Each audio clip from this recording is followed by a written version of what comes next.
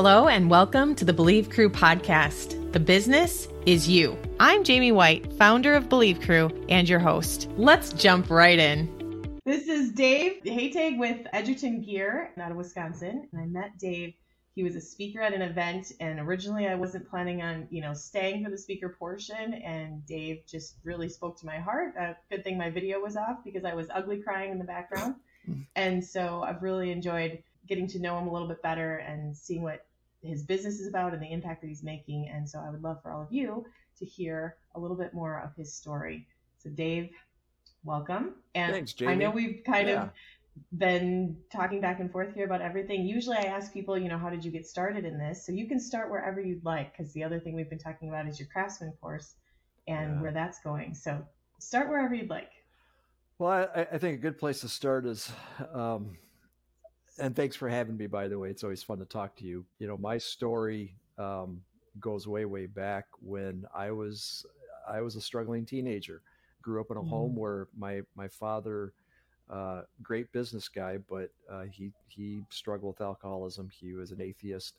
My mother was a very devout believer. So I grew up in this home that was, kind of split and very challenging to understand what I believe and why. So I followed in my dad's footsteps for quite a while, drank a lot, and had a radical conversion experience when I was 19. And then everybody says, well, gosh, if you're this zealous for faith and for the Lord, you're going to go into the ministry, right? What's the ministry? Define the ministry. And everybody, you're going to go to church work. And so I was one of those kids that would probably have been one of them voted least likely to do anything, go to college, go to anything. And it's funny, you look back and 40 years later, I ended up going to college. I ended up going to graduate school. I ended up getting a doctorate, ended up writing a book and all this stuff. But the one place I swore, and if you know me, no, I'm not an academic person. My real identity is, in a big way, I'm a machinist. I'm a gear maker. And I got challenged. God called me back to the family business, which was incredibly dysfunctional. A quarter barrel of beer in the lunchroom fridge, pornography everywhere. And my wife and I thought, well, God's calling us back here for maybe 2 years, 5 years at the most. And this year we celebrate year 30. Oh my goodness. Yeah. And it's been an incredible faith journey to see how, the way I put it is, my hole in my faith was, could God work in a blue collar business? Could he help my family? And when I was in California, I was actually a youth pastor in a large mega church, went on a lot of mission trips. We've been involved in Honduras, Mexico, a number of different places. And I could see God working all these really cool things, inner city LA and in Tijuana and these different countries. But could God actually work in my family? Right. I think that's a challenge a lot of us have. It's easier often to go out away from these places that wounded us so deeply, which, right. And so I often say that I think God brings us, I had a mentor who would say that God often returns us to the scene of the crime. And I'm like, oh. And you look at, right. And you look at scripture though, and you see it. You see Moses, you see Apostle Paul, you see these instances over and over where God brings people back to where he really grew them up, and it was painful, and he wants us to be back in those situations too. And oftentimes when we're trying to run away, especially, like, what is it that we need to deal with? Who is it that we need to become to be able to be back in those situations? And I know I've been working through a lot of forgiveness myself, and just being able to say good morning to someone is actually, a big accomplishment. And when it doesn't feel like I have to try, where it's actual forgiveness, it's like, whew, it feels much better. And I still have those situations I'm dealing with, whether it's extended family or people in our own city that we grew up with. Times I have to forgive myself. Right. That's the big one.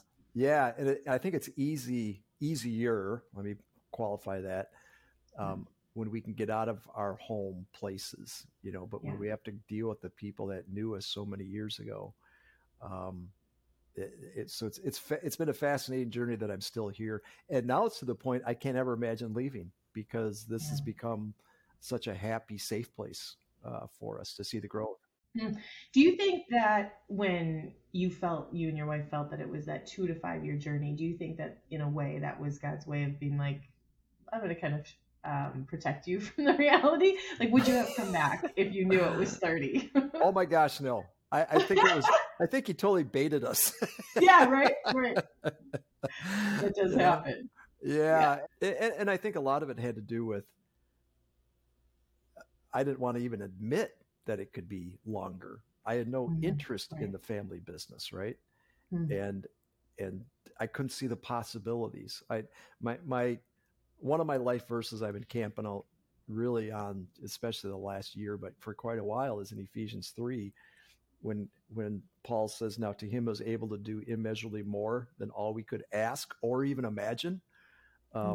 That's pretty powerful, but the part that we always leave out, according to his power at work within us.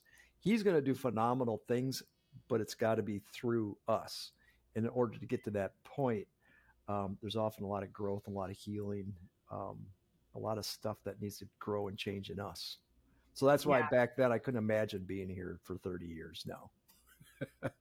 I would run even further away. I was already in California. I think I would have jumped on a boat. Yeah. So then after you came back, what happened? What changed? Well, I actually did my master's project as a field study to come back. If you bring kingdom values into a very dysfunctional business, family business, there's a lot of different overlapping systems. There's not only my parents and my sister, there's employees. I'm the youngest of 4 children. I'm the only boy. So it was this experiment. I don't have much power in the family as the youngest, but as the family business manager, I can set the values. I can set the culture, right? And anytime you try to change a culture, systems theory says you're going to get a lot of resistance. You're going to get sabotage. It's going to be hell. And I often say the first 2 years were hell, and then it got worse. Because everybody wants you to be the way they remember you, and everybody has, a way of relating to you that fits their maybe their dysfunction, their agenda. Right. And when you change, that threatens that. So out of the 17 employees, I think only one didn't tell me off, and either didn't explode at me, accuse me. We had 3 employees that tried to, they did start their own business by stealing computer records and just being incredibly unethical. So it was excruciating. The stress, the frustration, the depression, the anger, it just brought up all this junk in me that I didn't know was there. Brought up stuff in my wife that we didn't know was there. So at the 10-year mark, just to give your audience a little snapshot, we finally took a real honeymoon at 10 years. And Tracy, my wife, she was going to tell me later, she told me later that she was going to announce on this trip that she was leaving, that she couldn't tell. I couldn't take anymore. We had three young boys at the time. And that was kind of the low point, of the journey. But you look back, it was downhill. I mean, literally for 10 years that we kept thinking, how this has got to turn around. It's got to get better. And there's little victories in the midst of that, but not to a point where I'm like, oh my gosh, this is great. I just love being here. It took a long time to get to that point. So was the business profitable during this time? And like the stress wasn't necessarily financial stress. It was other things that were just in conflict with your core values, in conflict with where you saw the potential for the business to be. Yep. Is that what I'm hearing? Yep, correct. We were blessed with profitability. We're a custom gear manufacturer, so we're not a big production shop, and there's a huge market for what we do. So the values that my dad built the business on, quality, value, and service, were rock solid, and we had a great customer base. The business model was wonderful, but like a lot of businesses in the trades and manufacturing, huge labor crisis for literally 20 years or more. I mean, even going back even further. So we had plenty of customers, we had plenty to work, but to get people to work together and to put systems in place where it was open communication and honesty and integrity and a commitment to excellence and treating each other with respect, getting rid of the quarter barrel, getting rid of the pornography. All of that was just excruciating. And the work actually compounded it because we had so much work. Right, right. Does that make sense? Yeah, so I'm trying to envision this because really you weren't just creating culture change in your company, you were changing um I mean, this would have been more typical back then, right? Like if people were Yeah. to go from your shop to somebody else, it would have been the culture shock if you changed. Yeah. Because really this was the way you did business. Correct. So people are looking at yeah. you like, why? This is working. Yeah. It's what everyone else does. Why? Well, and even give you a little bit more insight into it. Every day, my dad would go out to the local bar for lunch, and a few employees would go with him. Every Friday, I think 3/4 of the shop would go with him. And so they would drink, and the local bartender had the beer set up on the bar. They'd come down for lunch, drink 4 beers, get back to work at 1, even after having 4 beers. And then at 2:30, the day would typically be over for a lot of them, and they'd party literally from 2:30 to 5, 6, 7 o'clock. And you'd go to tool shows, machine shows, and there'd be the young ladies scantily clad, and people are going to strip clubs, and that was a lot of the culture for a lot of the shops back in the, if we go back to the early 80s and 70s, 80s, and early 90s. So you're right. Changing that. It's been 30 years and I still get people every once in a while that come like, yeah, I remember coming in with your dad. You guys still got the quarter barrel? Like, dude, that was a long time ago, but no. But you're right. There's been a tremendous cultural shift just in how people do business today, which I think is fantastic in a lot of ways. Because integrity and excellence has to stand better. Yeah, so you were leading that for the company, but it would have, I mean, the amount of resistance, whew. Yeah. Well, and a couple of my dad's, his closest employees were his drinking buddies. Right. So I think back then, more than half of our staff were alcoholics.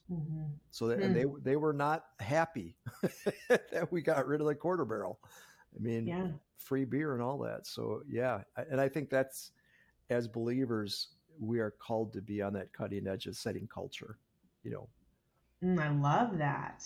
Yeah, love that idea. I mean, could you even imagine where the business would be today if you hadn't gone through that level of resistance? Well, my wife and I are convinced my dad would have sold the business. He was trying to sell it at the time anyway, because he was starting to have some health issues. But I wouldn't be here for sure, and I don't think Edgerton Gear would have existed at all.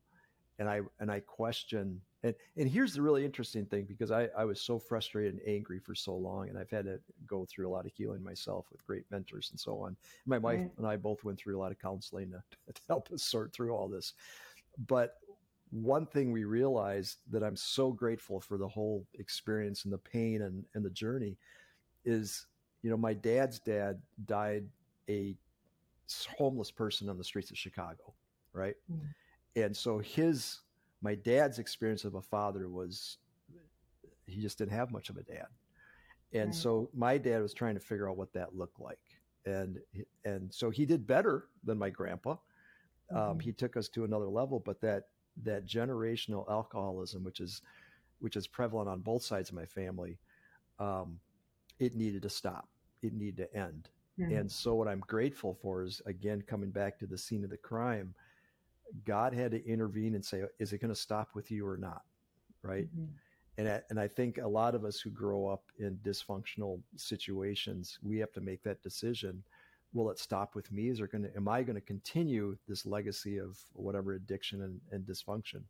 So the really cool thing is I have 3 sons. They're all grown. All 3 are believers, married great gals, or grandparents now. But we openly talk as a family, what's our legacy going to be now? Right. And I don't know what God would have done if we didn't come back. We would have been obviously doing something else, but could we have really gotten in touch with our dark side of our family if we weren't here facing it? That's huge stuff. We changed the legacy. And then I know, I mean, really we haven't had much time to dig into the craftsman's creed Yeah. that you have and that course. Yeah. And so is that part of what your kids look at as part of the legacy, or is that really your calling still? Oh, it's my all three of my sons are into it. Very cool. So just for your audience, the crafts we started a craftsman with character course where we had a again hiring crisis, and 10 years ago we started a course because we were struggling with how to get young people into the trades and manufacturing. And I was up at our local high school one day, and they're doing a referendum, and they said, "Could you help us, upgrade our tech ed department?" And while I was up there, I feel like God spoke to me and said, "Take a look at these kids, that are not your, they're I call them the lost shop kids, right? They're the kids that don't fit in a lot of the traditional classrooms, but they really are great working with their hands, and we tend to overlook those students." Absolutely. Yeah. And I felt like God said, "Take a look. These kids are you, and where are they going to go, and what other opportunities?" So the idea came to develop this course that brings them into our shop 4 days a week for an hour and a half where they job shadow. And then one day a week, I developed this curriculum that works on character development and soft skills and kind of deconstructing their worldview of what they believe and why. And I had to take out all the religious language because it's accepted by the public schools. And that course has done more to change our company than anything I've done in 30 years. We've taken 10 students at a time. At the end of the course, maybe one or two of them are interested in staying at Edgerton Gear. We put them through internship, youth apprenticeship. But the cool thing, we've got a number of businesses involved in the community now. So when the kids come in, they get to job shadow, auto mechanics place with plumbers, with HVAC guys, and really just kind of set them on a course and to explore where they might want to go in life. And now the course is expanded where I'm teaching at a Frito-Lay plant in Beloit with Foundry and a couple other places. And I think everybody's looking at this generation saying, how do we help them? How do we help these kids find a place? Right, exactly. These kids want to work. I have a totally different perspective. I'm not the, sure, maybe they are ghosting. Maybe they do show up for an interview and then ghost. But to be honest, we've created a space where they're like, you're not even worth my time. Or I know I'm not the right fit. Why should I even bother showing back up? Like maybe we could develop their communication to the point where they can say to us, hey, thank you for the interview. I'm not interested. But they're kind of like, it's not worth my time. I'm just not even going to text back. But it doesn't mean they're all bad. Like we've got this, like, let's develop the character of those that are interested in working and help them in ways that they haven't been helped before. You're right. And I think our society is so broken. And years ago, a lot of the tech ed departments were shut down, and we don't know how to reach these kids, and we don't know how to introduce them to what opportunities are out there. And millennials have always been ripped on, but what I found in my shop, if you put them in the right environment and you give them the tools, they are so much better at communication, and they're so, community and relationally, they're so much more healthy. They need mentoring. They want to be mentored. They want it. But it can't just be, well, I want to mentor you just so I can make money off you. They need to know that you really care. And when they know you care, once they understand you care, they're phenomenal. 100% agree with this. This is my experience. And I feel like we can make just such a small difference in the world when there's so many that are crying, and not physically crying maybe, but just internally, not even knowing that this is what they're looking for because they don't know where to find it. Exactly. And that's where our Craftsman course is so exciting to me, because we're finding businesses literally all over the country who have this heart. And this is where I think, from a faith perspective, awesome. I really believe that the Holy Spirit is moving in a lot of blue collar folks. And I'm going to be honest, I think the church is not being as impactful as it needs to be. Schools 100%. Are struggling. And I think God looks at, like, okay, who are the unsung potential heroes, right? Love this. Who are the unsung potential heroes that could really change our culture? And I am meeting so many on fire business people who are saying, just tell me what I can do for kids. And they don't want to mentor just to solve their hiring crisis. They say, I don't care if I get kids out of this program or not. I just want to help kids. I want to be able to do something to help this next generation. And that's just awesome to me. Dave, I'm so in love with what you're presenting because I've always Yeah, believed that business is an amazing vehicle to create, exactly. some amazing things. I have some kind of a sentence around here somewhere. I can't remember what I wrote down, but it's along those lines of like business Yeah, is a vehicle that could be used as a tool to create this culture change and to create this yeah, shift in people's lives and really to yeah, help people empower them and as leaders yeah. grow in companies, then they can turn around and help other people. And really, this is the best leadership that we're Yes. seeing.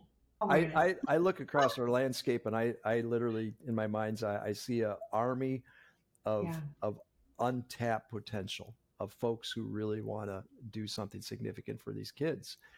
And so one That's of my cool. messages when I speak, I spoke at a university recently, and the title of they wanted me to talk on how do you build a sustainable workforce. Mhm. And the answer is we need to develop mentoring cultures within our Yes. businesses, right?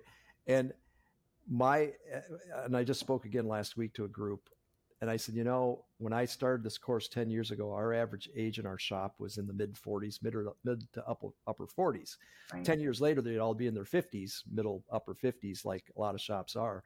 Since we started this course, our average age in our shop is now 28. Yeah. And people are And like, that's appropriate, right? yeah. And it was kind of funny. The one guy who hosted the event, he said, so Dave, at the end, he said, so tell us, do you have a bunch of job postings, for all your positions in your shop? And I looked at him, I like, no. He's like, Yeah. hmm. So do you have like a waiting list of people that want to work there? And I go, and then I clued in what he was saying. I go, Right. yeah, we actually do.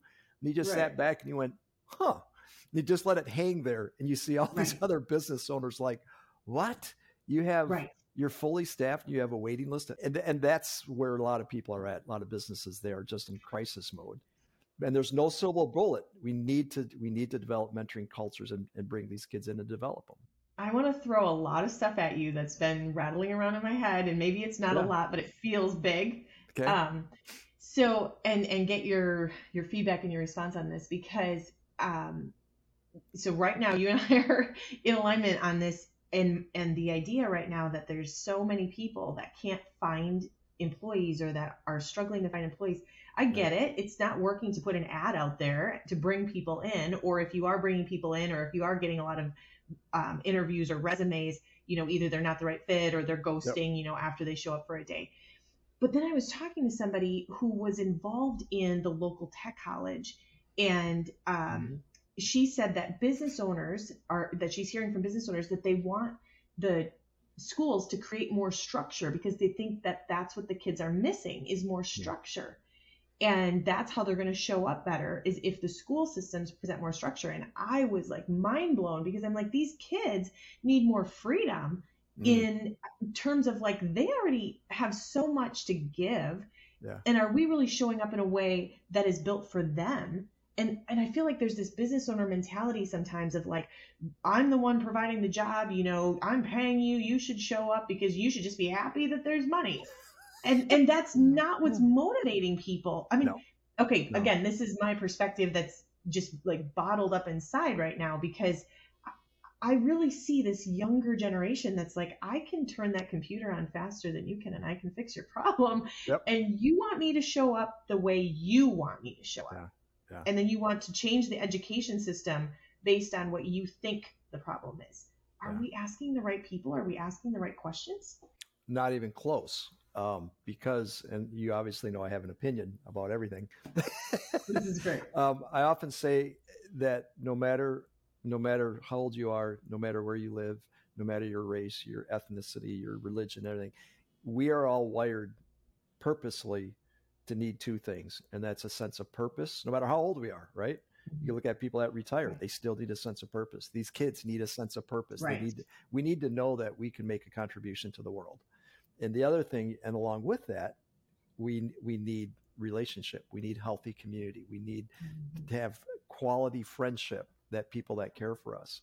So when you put those two things together and you look at this generation that's feeling so lost, and our society is so broken, which even heightens that awareness that or that need for relationship and purpose.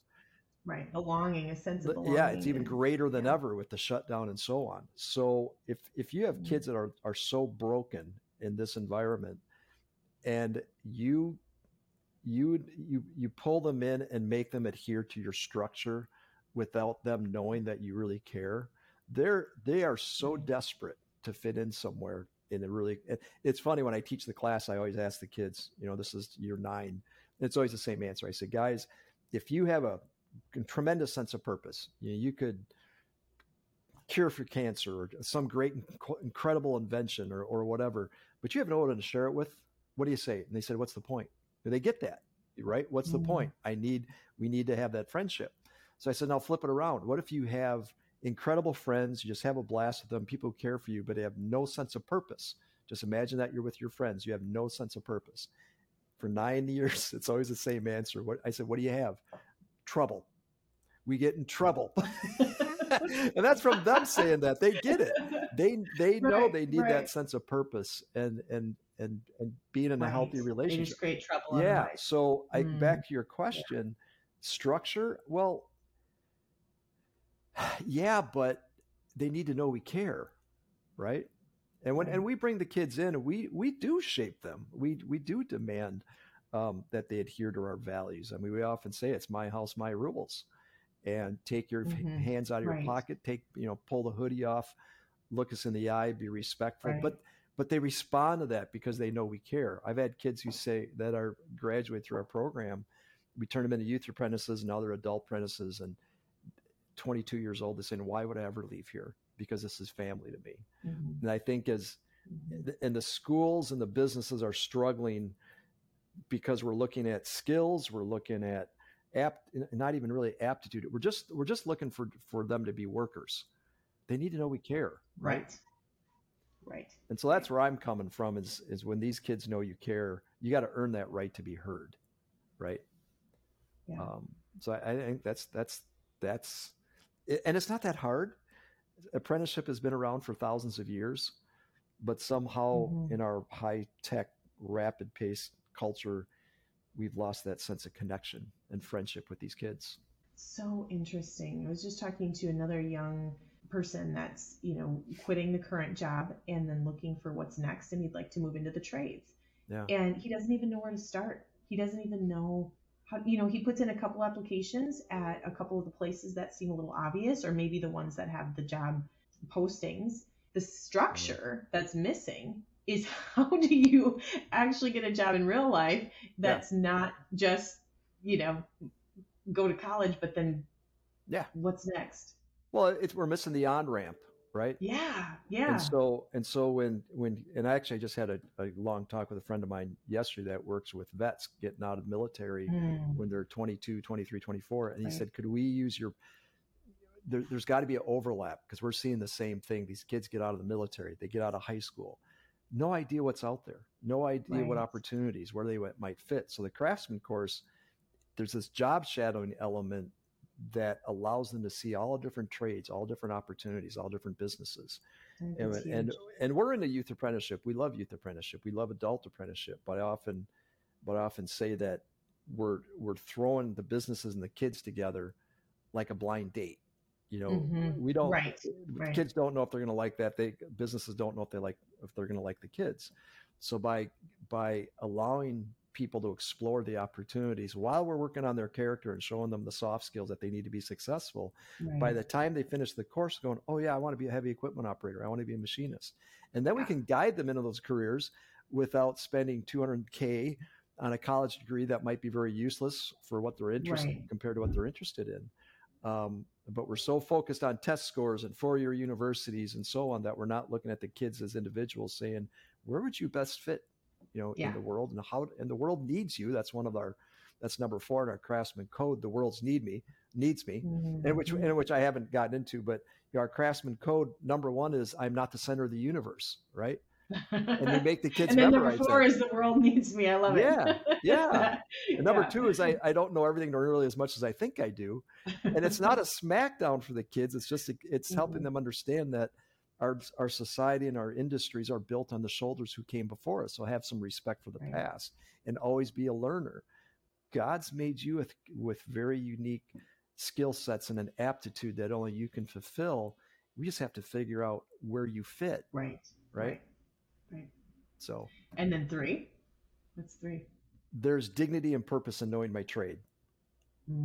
Because again, we look at jobs, some jobs, we have this hierarchy in our mind that some jobs are more prestigious or Right. valuable than others. No, Right. and I think COVID has shown all of us that every job is essential. You take one Right. peg out of the supply chain, the whole thing crumbles.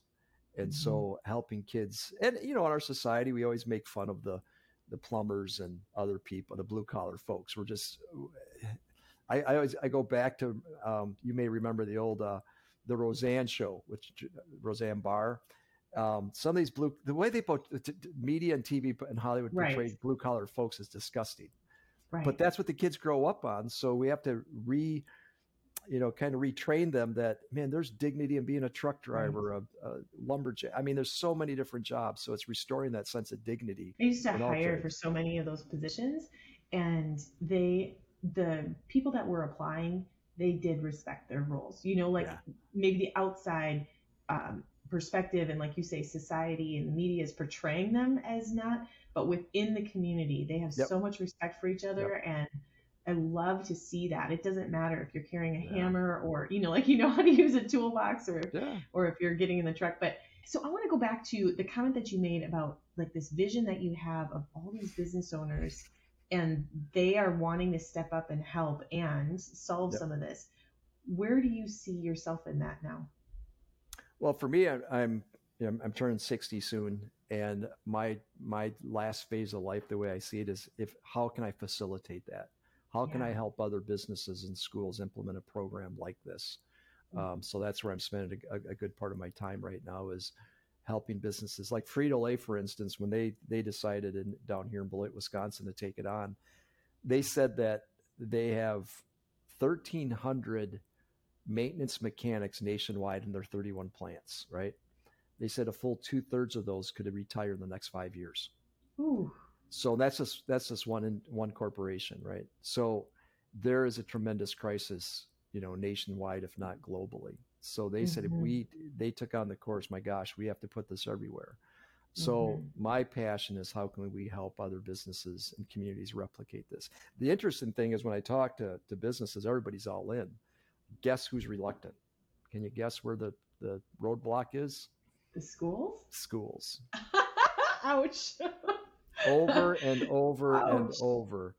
They think they got their own thing. Yeah, we do apprenticeship. We do this. We do that. I have one community I'm working with now. I have 4 large businesses within 3 blocks of each other. They're saying, we want this. We need to do this. How do we do it? We've gotten a hold of the superintendents in their district. Now we're good. We got stuff going on. And I'm going, but why am I getting calls then from your 4 businesses in your school district if you've got it, if you're doing fine? And I don't want to come down too hard on the schools. They have a lot going on. They have a lot of stress. It's so driven by test scores and finances and so on. But if you took an honest look at the data, how many of your youth apprentices are actually completing that, right? And I think in a lot of areas, it's less than 50%. How connected are these kids really getting into your communities? How well are they finding their career path instead of just shoving them off to a 4-year university? But then we find a school like Beloit Memorial, and they're just like, oh my gosh, this is great, because not all kids are meant to go to 4-year university. Right. So yeah, I'm just kind of waiting for God to keep. And the funny thing is, I'm not advertising. I'm not looking for opportunities, but I'm getting, at least a call or email every week. Hey, can we do this? I got 2 courses starting in Houston in January. We're trying in several places in Milwaukee, the Green Bay area, Beloit, obviously. In our own county, we'll probably have 3 different courses going on. So who's facilitating the courses then? Is it the business owners, or how is that working? So the way it has to happen is, because we know the schools are reluctant, right. we look for that business that has the credibility in the community, that can get other businesses on board. And then ideally that business hosts the course and kind of helps coordinate with the school district where the kids get the job shadow. But we got to get the kids off the school campus, because if you remember back when we were teenagers, you get the Charlie Brown voice going on with your parents and with the teachers, but you step into a professional manufacturing or a trade environment with older adults, you're all ears. and you're Right, respectful. right, You're right. intimidated. You want to learn, and that's where we found out part of the magic is that you host it at one of the businesses, and then the job shadowing part of it. That's the other magic. The kids start developing relationships with these wonderful people that really want to make a difference and invest in these kids. This is amazing. So, when you're thinking about what's next and sharing this message, and is there anything else that you would love for people to know that we haven't expressed already? I think we covered a lot of it. Um, I think the big thing to me is that the the blue collar segment of our society doesn't grasp how impactful that we really are, how important that Mm, we are to our communities. The media doesn't give us a lot of props. We're often taken for granted and overlooked. And even in our churches, I mean, I think a lot right. of times working people are looked at as just the checkbook for our churches. And I don't mean to Mhm. be too negative about it, but that's been my personal experience. And Right. in reality, the pastors and so on in the churches, they're supposed to equip people like us. We're the Mhm. bedrock of our communities. We are the change agents in our community. We really are the ones that, quote, do the work of the ministry of bringing the kingdom into every aspect of our community. So whatever job you have, wherever God's got you planted, I think we totally underestimate the power of God's goodness in our lives to change our businesses. And you don't have to be a business owner, just a person working in the business. We all have this Mhm. incredible sphere of influence that we can be incredibly impactful, but we just don't believe it, right? Yeah. I think we tend to overlook it and realize, well, what can I do? I'm just one person. Yeah, I think you're absolutely speaking truth there. And we recently dug into the life languages personality assessments. I know Yeah. you've Yep. done some. I don't know if you knew that one, but I was the life actually on Gary languages. Chapman's podcast No last year. way. Just thinking about the different voices and the different languages that people speak, and recognizing that when you said, that the blue collar sometimes isn't given a voice, or they don't speak up and have a voice. There's some Yeah. professions that it's easier to hear them. Maybe there's more of a Right. sales Yeah. profession, or someone that's out there in the community because they're more of a relationship based business, a financial Yeah. advisor or something Yep. like that. If they wear a suit, or if they're a professional, considered an Really good expert in point. their field, Yeah. versus this quiet force that's the doers, just quietly making things happen, Yeah. Yeah. or contemplators, that are thinking about all the things that could Yeah. be changed, but just not speaking up very loudly. And so, um, I love to see everyone's gifts and talents and how they can be Yeah. used. And I do agree that there are so many that are just not as vocal Yep. Yep. and yet Yep. have a presence, and that presence is Exactly. very impactful. Yeah. Exactly. Well, even in our course when I started it 9 years ago, I asked within my own shop, hey, do I have any volunteers that would want to be mentors? Right. Just to have a kid looking over your shoulder for 90 minutes a day. And I had one gentleman, just really rough, broken life. I mean, he really has been through it on a lot of levels. And he timidly came up to me after. He goes, well, I'd like to be, but I have nothing to Right. offer, right? Right. Well, for 9 years, Mm, guess who's one of the kids' favorite mentors, right? that's so awesome. And he's an introvert. He's very much just one on one, very very quiet. Right. But that one on one interaction is which that's where relationships really happen. Hmm. Um, and that just reminds me, it doesn't matter who you are. You are impactful much more so than you realize. Just Right. like you said, Right. your presence. And I talk about theology of presence. If the Spirit of God is in us, we cannot help but to be impactful and make a difference in those around us. Yeah, absolutely. I love to think about it as, if we're at a funeral of a close friend or something, there really isn't anything we can do to make the Right. situation better. Especially Right. for doers, that can be a challenge, right? Yep. You're a hands-on Yep. person and you're just like, oh, I feel like I can't do anything. Yeah. But your presence, your being, who you are, your character, what you stand for, Yep. that's all they need. That's all they want, right? Yep. Maybe there's, a hug, so there's some touch, like, or something like that. But really what means the most is who you are, and that Yeah. you're showing up. Well, and the other thing that I would add to it is we give who we are. Mm, So I think we all have issues. We all have our addictions. We all right. have our wounds. And I think we also fail to realize that as we strive to walk with God, as we strive to be who He called us to be, and all the garbage in our lives gets exposed and dealt with, we become healthier. And Right. and then God can, working through a cleaner vessel. And it really, it kind of adds another level of, I'm not sure what the word is, responsibility or motivation. Say, you know what? I need to get my act together. I need God to really clean me up because there's so many broken people around me. I've got an older friend that we were meeting with last year. We were just chatting, and I said, Larry, and Larry is just man of the year in his community, and just incredible stuff. He's adopted kids. He's on all these boards with just everywhere. And when you get to know him personally, he's in the middle of so many messes. It just blows your mind. And it's so frustrating for him. I said, Larry, do you ever consider that the longer we walk with God, the bigger the messes he calls us to? Oh, no. He goes, exactly. That's exactly it. But you think of it, right? The longer we walk with God and we can strive to be faithful and a good steward of all that he gives us, he's going to say to what Jesus talks about this in the parables, he's going to give us more. And giving us more doesn't mean more vacations and more material wealth and more ease and comfort. He's going to give us more to steward, and that means bigger messes. Oh man, a future to look forward to. Exactly. and it goes right along lines when you read the Gospels and you read the New Testament, there's this element of suffering, right? Yeah. Anybody who wants to live a godly life will suffer, will be persecuted.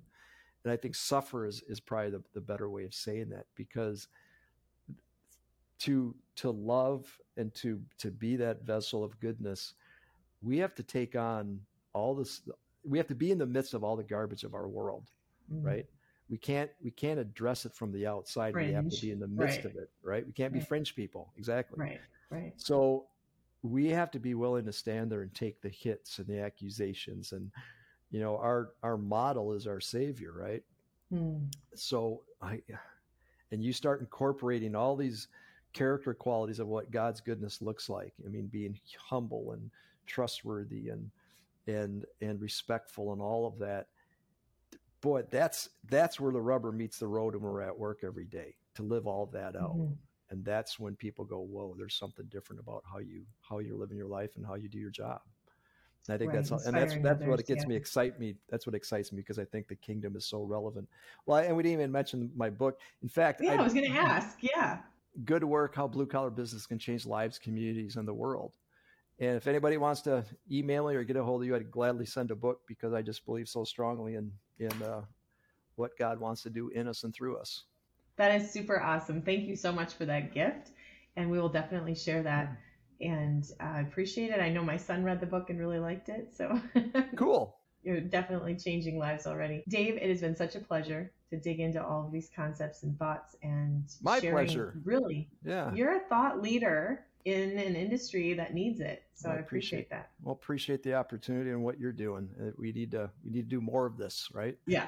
Get the word out there. Well, thank you. And we'll talk to you again soon. Thanks, Jamie.